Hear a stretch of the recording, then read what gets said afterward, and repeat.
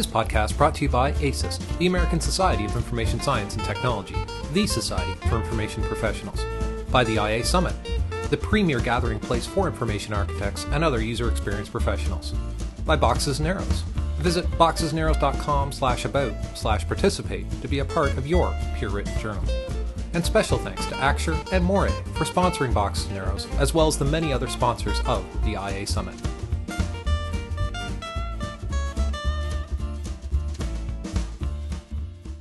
The User Experience Health Check allows IA and UX professionals and their collaborators to introduce metrics of success and benchmarks to their product and service design decision-making, from the most strategic to the most tactile aspects. Principal of Information Architecture and User Experience for Comcast Interactive Media, Livia Labat, along with author and independent consultant Austin Gavella, share measures of success that quantify and qualify user experience efforts that are scarce and not widely adopted. I hope everyone enjoys the podcast. Cheers. The goal for this talk is not to try to be comprehensive and tell you every little aspect of this, but just to give you an introduction so that you can try it once and let us know what you think and if it works for you.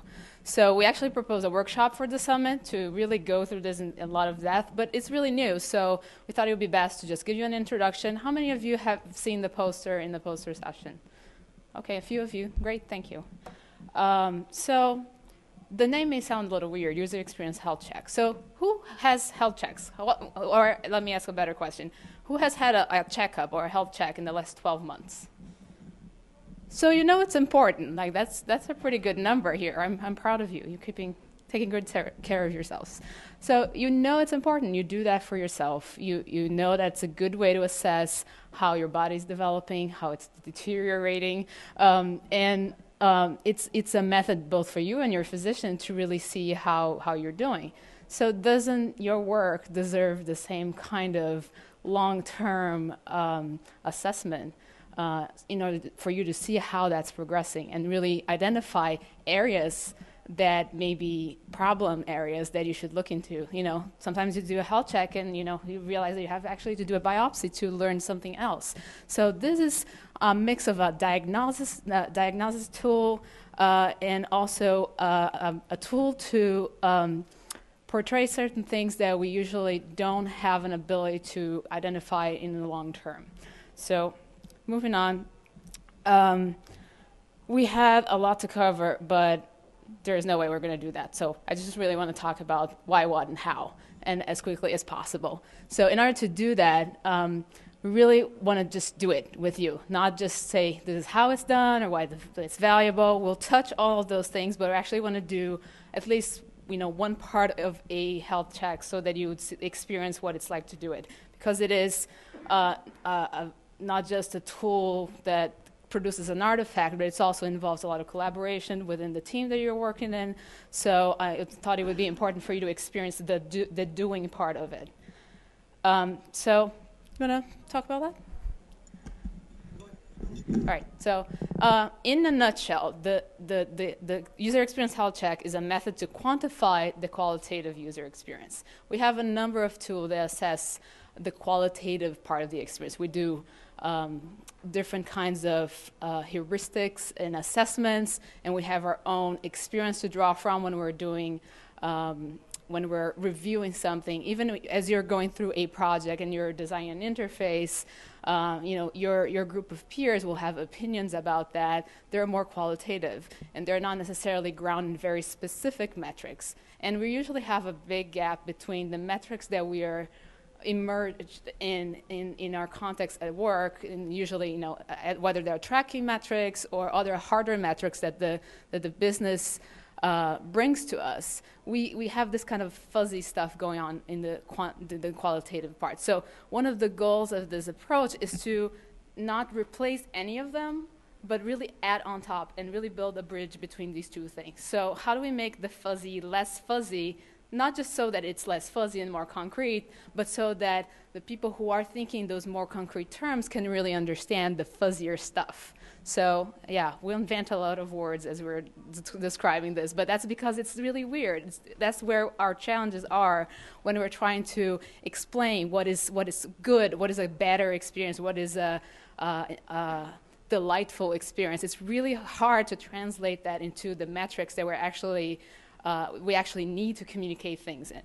So just in a nutshell, also, this is applicable to any product or service. So you can really think of a service experience with multiple touch points in different platforms, or you can think of in more limited terms on an interface level and specific feature sets. So it can measure something very concrete, like features in a product, or just notions of service. So breaking down how a whole ecosystem of products comes together. But to me, the most important thing is that it introduces a shared language for teams to discuss elements of an experience. So just very quickly, how do you do it? So the first thing you do is you pick your service or your product that you're thinking of or you're working with. It could be an existing product that you're looking to develop further. It could be a brand new thing. So you first just deconstruct it so that you can talk about it in more specific terms and not just of the overall experience in that fuzzy way. And so basically we'll break it down and we'll see how that's done. Then you choose competitive benchmarks, and that's where this is one of the first differences from other comparison tools and gap analysis and other things. Usually you pick a competitor and you just compare your product as a whole to some other competitor in your industry or in a similar service. So what we do is actually we pick competitors or benchmarks at more of a feature level or on the chunks that we found.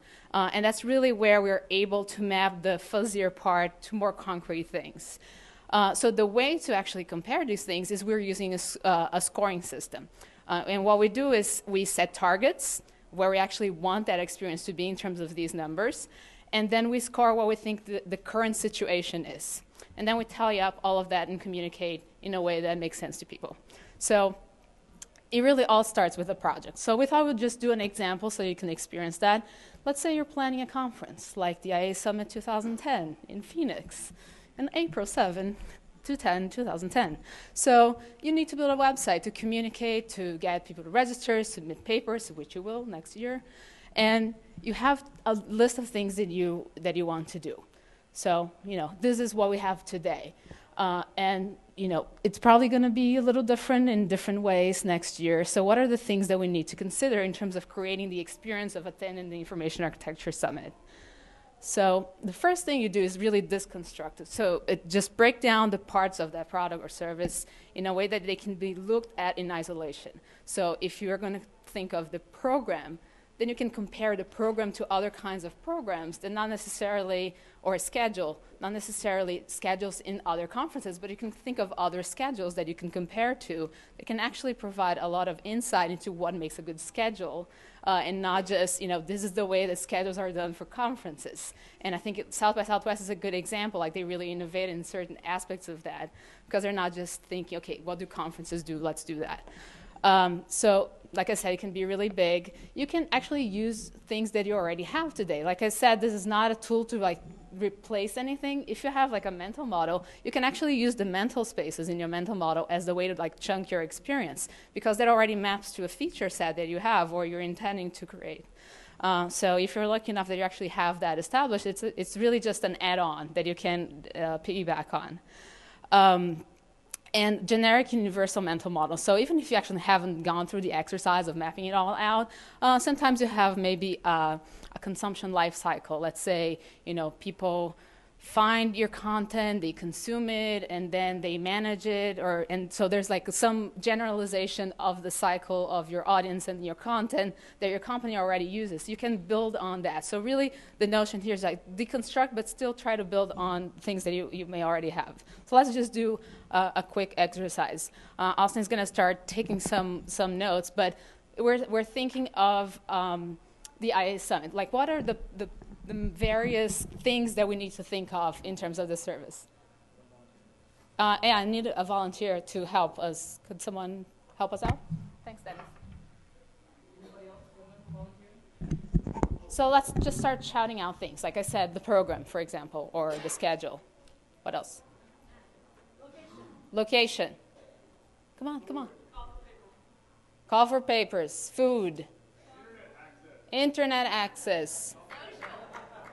Social, yeah. Put social in it. Aaron told us how, so.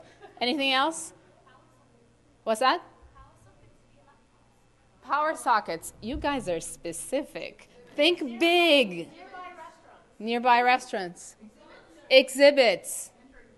Mentoring booth. Wall of deliverables.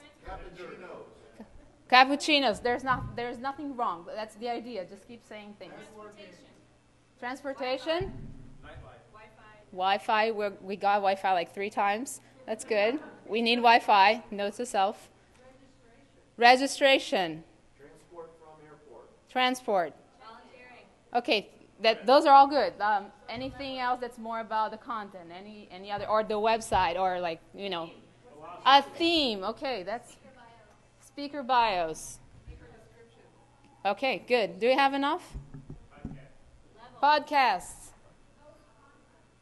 Post-conference. All right. Okay, so now what we do is we sort them into groups because they're not like at all. You have Wi-Fi and the program. They're not the same kind of thing. And when you start doing that, and you can actually, if you have a product, you just maybe shout out features or things you think should be in there, and you just sort them into logical groups. So you may have, for example, the part of the program, so you have the themes and the tracks of the different tracks, like the business track and a more practical track, practitioner track, and you can say, you know, amenities, and you can have Wi-Fi and your cappuccino then is, and all those other things. So you just really find what those chunks are. And I'll let Austin talk about this because, you know, why do we do that? Like, why do we do that? Because we're going to talk now about the actual scoring system. So I want to talk about where it came from. And we actually need a couple more volunteers to help Livia sort the capabilities. Anyone? Yeah? All right. 2. Okay, cool. Yeah, come on up.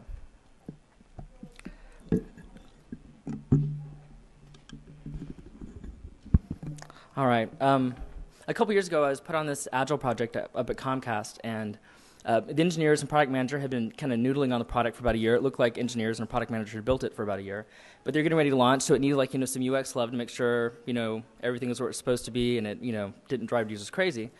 So all of a sudden, the general manager, her reports up, you know, to her boss changed from, like, you know, we pushed this feature out, we pushed this feature out, you know, we merged this data set, to we improved the experience, right? So she had no way to communicate that, you know, she's doing her job, anybody's doing the job on the project, because it was just this fuzzy experience. So she came up and said, you know, I need like a dial or a thermometer so I can show, you know, how the, you know, the work we're doing every 2 to 4 weeks is actually, you know, improving the site.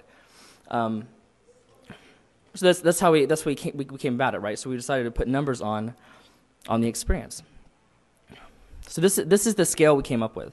So it's actually pretty common, right? You've got like a less than 30, which is, you know, stuff that's not usable. 50 for your parity with your competitors. 90 is best in class, and these actually map less to, you know, how good your experience is, and more to like what your business strategy is. And we totally just made this scale up. Literally, probably I think like 11 at night. The lady I was working with, Mary in Somerville, we were just kind of sitting around a table, you know, trying to push stuff out real fast, and it's totally subjective. But I think one of the things, and that's actually one of the pushbacks we get on this, is that, you know, it's a totally subjective review, and that's totally true. However, a lot of times you forget that quantitative items, right? You know, like the metric system, are really just qualitative systems that everybody agrees on. Like, that's what makes it quantitative, right? Everybody agrees. So step 1 is you pick a scale and everybody agrees on the scale. So now you have a quantitative scale that you can use. And this is actually very common, right? Like the way the yard originated was, one of the stories is that King of England said that, you know, the yard is the distance from my nose to my finger, right? You know, what age was he when he did this? That's not a consistent measurement. You know, after he dies, you don't drag a skeleton out to figure out, you know, how long a yard is. Someone just made something up, and because everybody uses it, that's the yard.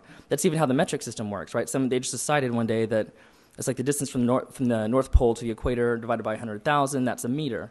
So that sounds very scientific, right? But they even got their math wrong, right? They forgot how flat the Earth was, so they had to go and recompute the math. And then years later, they figured out, well, it's actually the distance that light goes in a vacuum for this, you know, this much time. That's a meter.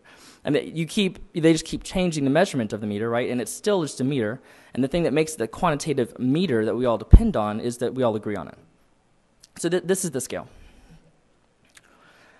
So the one thing about this is that is that you're always comparing to where you're going, right? So the one unspoken whenever you walk into a new project is everybody already has a picture in their head, right, of what it's going to be like, right? You already have that picture. So one of the important things that we do with this method is you actually choose targets. So we already generated a list of capabilities. We've put them into chunks. You go and you decide and you ask yourself, are we going to be best in class in this area, right? Do we need to be a market differentiator? Is it okay if we're just barely usable here, right? I mean, that's a business decision. You probably get that a lot. You're like, this feature is terrible, and the business is like, I don't care, right? That's totally valid. A lot of times you're shooting for parity with your competitors, and it seems like a sliding scale, but since you're looking at your competitors, it's relative, right? So if you're at search parity with like Google and Yahoo, you're just at parity, but you're really kind of badass, right? Whereas if you're like best in class for like conference review software, that's the system ASUS uses now it's okay, but it's not like awesome to be best in class there. It's not really as far away as like being best in class in search. You know what I'm saying? Like it's relative to the capability you're using. And the important part, right, is it's all collaborative, right? You're working out with your team. The targets are really, mapping your business strategy, what's going on. So it requires that you're talking to the stakeholders. You actually have them help you set the targets. You have them validate them. It's a communication process, and that's the important part. So this is part of the exercise where we're going to set targets on the capabilities we've already generated. So if you're trying to create the summit, maybe locate, transportation from the airport is a good thing to know beforehand, but it's not critical for the success of the summit that information is provided by the summit, for example. It's a nice to have, so if, we'll want to have it, at least function. That information should be, check this, click this link and go find out how to get to the location. So you don't need to, always aim for everything being perfect because that's just unrealistic. Is that a good answer? Dan? Mm-hmm. So that's a good point. And that's what, when I said earlier, you can build on an existing mission or a life cycle, something that you already have. Those are usually constraints for that decision making. Here we don't really have a lot, but that's a very good point. You will usually start your project with those constraints, and those constraints should continue to inform this part of the exercise, like time or other aspects. But absolutely a very important point. And the business has the constraints in their head. Like, they aren't really thinking they want to be best in class for every discrete feature. Like, they might decide that service as a whole is best in class, but, the quality of your navigation or a contact form, they're just kind of, has to work. So, that's the conversation you have with them, right? Like, no, to be successful according to your strategy, we need to be best in class here. Like, it's not a fiat either way. Yeah, and actually, that's great because that problem is going to emerge here. And this is creating a situation, creating an opportunity for you to have that conversation where you otherwise might not. Because you'll be like, yeah, those are the constraints of the project and that's it. And here you can say, well, but that doesn't really jive with what we're trying to accomplish with it and creating a better experience. So it creates the opportunity to have that conversation. So, okay, let's just shout out to a few more and let's try to agree. Bios for speakers, for example, where do we want to be?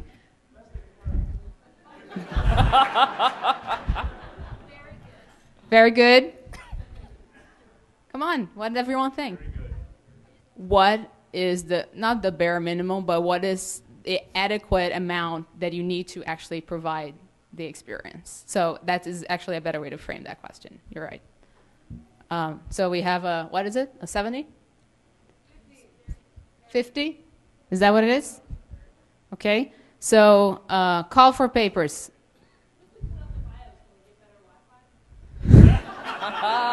Very good point.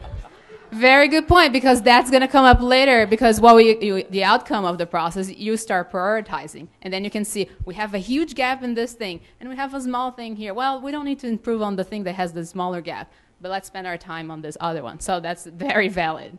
So just another one so we can go through this. So registration, online registration. Best in class. Best in class? Functional? So what's the argument here, functional versus best in class?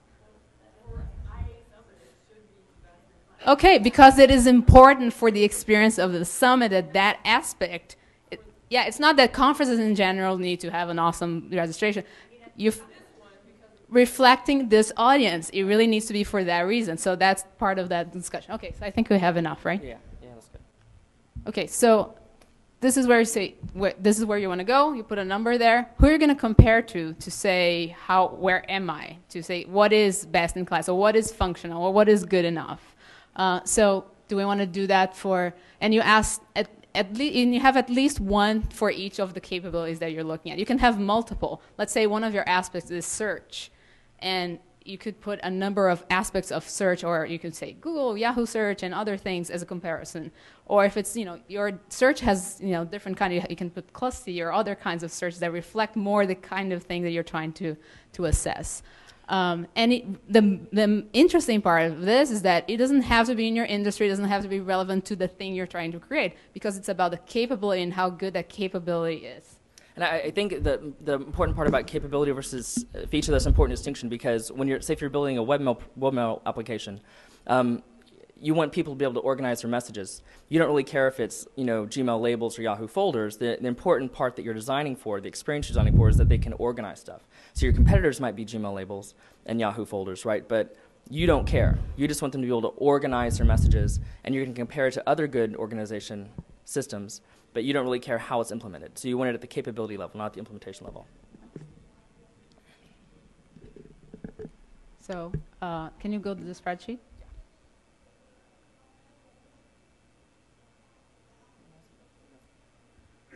Okay, so online registration. So who do we want to compare to?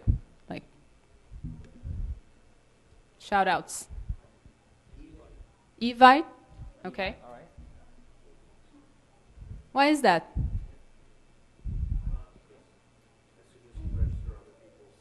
Okay. As soon as you register, other people see it, and okay. Any others that you'd compare to? I mean, you guys said that you want to have the best registration. I have to say personally, the registration, my inability to register for ISBA kept me from wanting to go to that conference. Okay. So you want to use an anti-comparison. That's totally, anti-patterns are very good here, because you'd be like, not this one. And you can break it open too, right? It's essentially a sign-up process. So you can think of any service you've ever signed up for that was pleasurable. Like a lot of people like the Netflix sign-up process, because you sign up, you pay your money, and then you spend like 2 hours rating movies. You didn't even know it, right? That's a good sign-up experience, right? So what other, joining experiences have you had that are good? Amazon? Amazon. Okay. So that's good. You can keep going, and working with your team, you're going to see certain things emerge, like certain things are mentioned a lot more because your company is really focused on that competitor or another. So you have that conversation. Okay. So the whole point is you get all your assumptions on paper, right? So one of the problems when everybody's sitting around a table during a review is someone says, this sucks, I don't like it, and someone else says, this sucks, I don't like it, and the third person says, I think it's awesome. And that's because everybody has a different mental framework, right? When you ask someone if something is good, in their head, they're thinking, this is good or bad compared to something I've seen. So the important part about choosing your benchmarks, right, is that everybody is now using the same rulers. That's the other part of the scale. The numerical scale you agree on, so it becomes quantitative. And the second part of it is you take the subjective part out by making sure everybody's comparing your registration system to Amazon. They're not, one person's not comparing to Amazon, someone's comparing to Netflix. Everybody compares it to Amazon. So you all have a common ground. You're all using the same set of numbers to measure the same experience to the same competitors. And this is the moment where you're bridging your fuzzy to your more concrete. And you're taking the fuzzy out of the conversation by creating this artificial frame to have a conversation that makes everyone come not to a consensus about what we're aspiring to do and how we're judging the current situation. All right? So the next step is basically you had set scores and you define who your benchmarks are. So you just evaluate, okay, let's look at the product. Let's open up, or if it's a website or something, let's open it up. Let's look at it. Or you may actually have done usability testing or other research or have received some other kind of feedback. What kind of feedback mechanisms do you usually use for your products, just to know how they're progressing, and et cetera? Just shout out some of them. You'll use like Net Promoter or time on site? Yeah, metrics, but also other tools that you use to get feedback and see, how people are responding. Satisfaction, what's that? Opinion Lab. Random emails. Very good. All those things are information that you can use to make that assessment. But it's still the same rule applies from the targets to the scoring of the current situation. The team has a conversation, says, yes, we're really, a 30, and sometimes it'll be like, no, we're wonderful, we do all this stuff. And then you can bring all those random emails that you get and have that conversation. So we're going to score now. So how would you rate the internet access at the conference in March 2009? Think of the score, the criteria. So 30 is less than usable, between 30 and 50 is functional. 30? 30. 30? Okay. Y'all are generous. I haven't been on at all the whole time. I mean, have y'all been able to connect and stuff? All right, so 30, because it's not even functional most of the time. Functional is it's on, right? Okay. It's barely usable. BIOS for speakers. You've seen them in the booklet and online. Is it good enough? Does it give you all the information you need about the speakers? Good enough? So, but at parity with your competitors for BIOS, like maybe if your BIOS were compared to LinkedIn, would you say it was equal with LinkedIn or less than LinkedIn? Less. Okay, so like a 40, 30? 40. Numbers. 40? 40 is good? Okay, 40. My formatting broke, sorry. Okay, online registration. So we have our benchmarks here, and you've experienced some of these. So where are we now? 30 to 20? 20 to 30, okay. Everyone? 35? Yeah, right now, what do you actually experience this year in terms of registering? You pick the workshops? Online. Yes, online registration. So 30, is that what we're getting? 40? 40, everyone agrees on the 40? We're here. Okay, yeah, it's functional. That's right. It's good. Okay. So then, yeah, do you want to talk to the gap? Yeah. So now that you set your target, right, and then you evaluate where you currently are, you now know how far away your experience is. So the important part about the gap is that if you don't have all your assumptions written down, like, we want to be best in class here and barely usable here, then when you're sitting around, choosing what to work on next or arguing your priorities in the project meeting, nobody really has any clue other than just, kind of what you woke up with that morning, right? Or maybe a cool site you saw that evening. And I think this is actually one of the things that the health check does well, because it came out of this agile process where we had really short sprints, like 2 weeks. And so whatever was like sexy, the Tuesday before the sprint meeting was all of a sudden we were working on something totally different. And I'm not exaggerating. It was from just, A to Z. They would just pick a random direction every couple of weeks. But this at least, right, and this at least, everybody has assumptions on the table, and that includes the management's assumptions, right? The targets are the management's vision for how the product should be rolled out, right? So you're not like just inventing stuff out of the air. You're just getting all your assumptions on the paper. So the last part is, we'll give you the spreadsheet because it's really not that complex a calculation. But basically, it spits out this information, and you have the clusters that you created, so you can roll them up. So you can say there's an aspect of your experience that's like the account registration aspect of it, or creating a profile. Like all these things are combined in a cluster. What were the chunks you had for the? So we have chunks that are infrastructure, after the summit, networking, getting involved, and amenities. So you could roll them up so it's a way to step back from the experience a little bit, not too broad, but not too detailed, and see how the roll-up works and see what the gap is between the current and where you want to be within those areas. But I left this slide blank on purpose because the value is not in the artifact. It doesn't matter what it looks like. It's a spreadsheet. You can spit it out however you want. You can present it as a spreadsheet. We created little precious documents that we presented and gave people. We printed out really big and put it on the wall with a diagram. And they all work because it's about the content and what you're trying to communicate with that gap and assessment of where your experience is. So there, you can do it however you want. You want to say something? Just real quick, is there evaluation or is there a route? So the tool itself stops here. But what we've done is, we continue the spreadsheets and say value to the user, and the business can say value to the business, and we negotiate and we set priorities. So when you look at the spreadsheet, there will be more things that you can do with it. But if you stop here, it's enough perspective but you can build on it for many aspects. So definitely, it is actually important that you pointed it out, because this is also a tool to help you if you're concerned that in your organization you're not part of the discussion about priorities. This is a good way for you to introduce yourself into those discussions, and that's the example where this started that Austin was talking about. That's exactly what happened to us. We were able to finally sit on the strategy table for that product. Yeah. So a couple examples here. Yeah, so this is like the original visualization, right? The manager wanted essentially a thermometer so she could show, with every release that the experience had improved by X amount. So this is using just like a fake one I did for the poster earlier. So, but the areas we rolled up are, in this case, or you can see them there. But the roll-up's important because I think a lot of time executives, they think about discrete features, but they also have like buckets in their head, right? They're saying, we need to really improve search, right? But search is this huge thing, right? You've got the back end, you've got the front end, all these crazy things you can do. So you need to group it in a way that they can actually, that maps up with the way that they're looking at the product. This is a printout of that same one. So this is using the same numbers, but this is just everything that's below 30, right? So if you see in the right column, all the evaluations, these are all the places on the site that are not usable, right? So if that's important at all, right, then they would make that a priority to work on in the next phase. And this is, I think, for the IA Institute, just as an example. Yeah, a fictional IA Institute, yeah.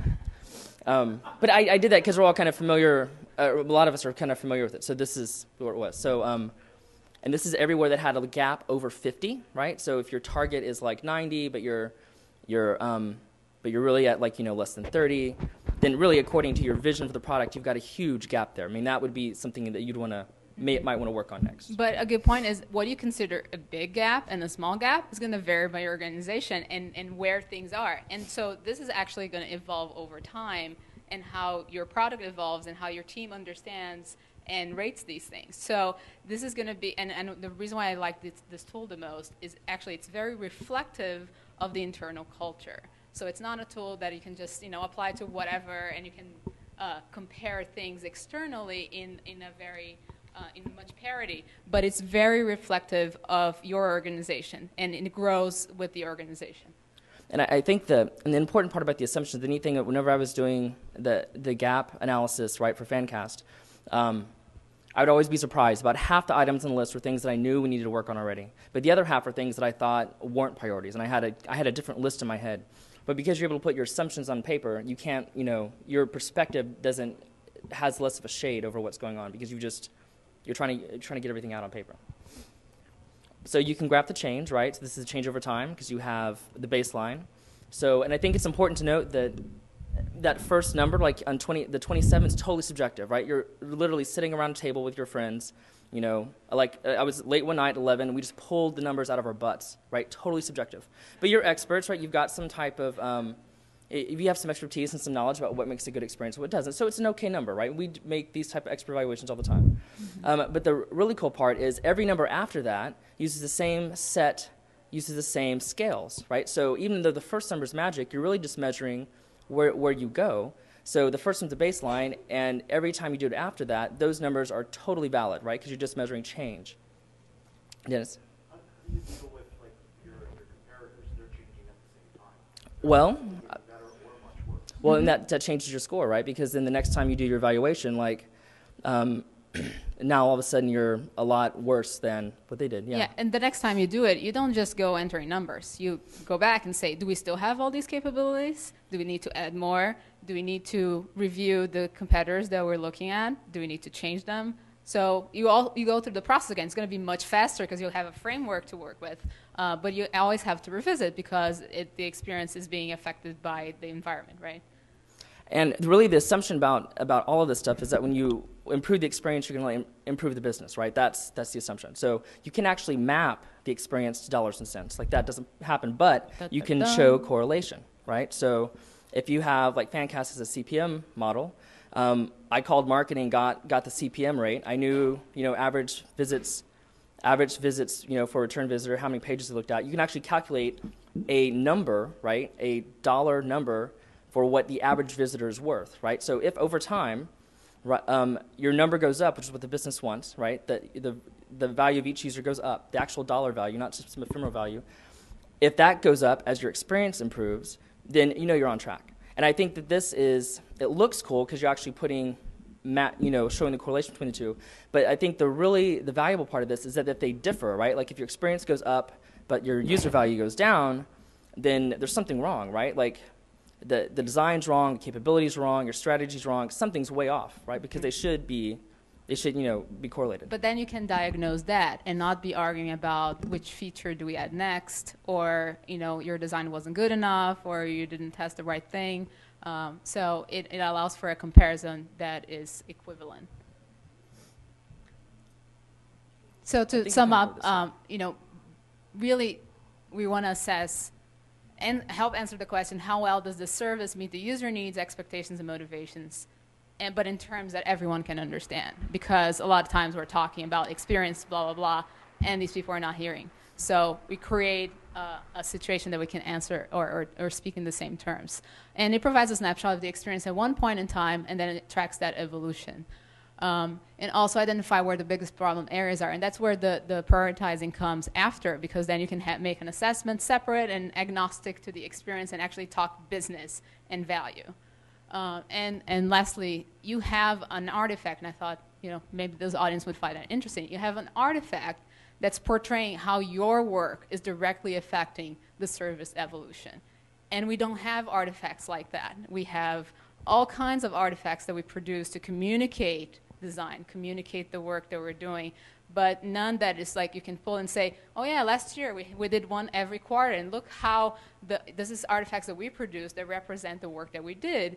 And don't underestimate the value of the artifact. It really makes a difference that you can actually bring something in the same way that the business units that you work with or the product managers bring all kinds of artifacts that are grounded in metrics. So this is a metric for you to really come to them in the same terms and participate in the same kind of conversation. So we covered why, what, and how very quickly. Do you feel like you can do it yourself? You could? Yes? Yes? Cool, because that's all we wanted. So thank you very much. And if you have more questions, we're happy to answer. To hear even more presentations from the 2009 IA Summit, point your browser to boxesandarrows.com and click on the podcast link. There you'll find access to the iTunes feed and more information about each presentation. Our heartfelt thanks to the organizers and sponsors of the 10th Annual IA Summit, the presenters, and of course to the global community. We look forward to feedback about future episodes that will be of greatest value to you, our listeners.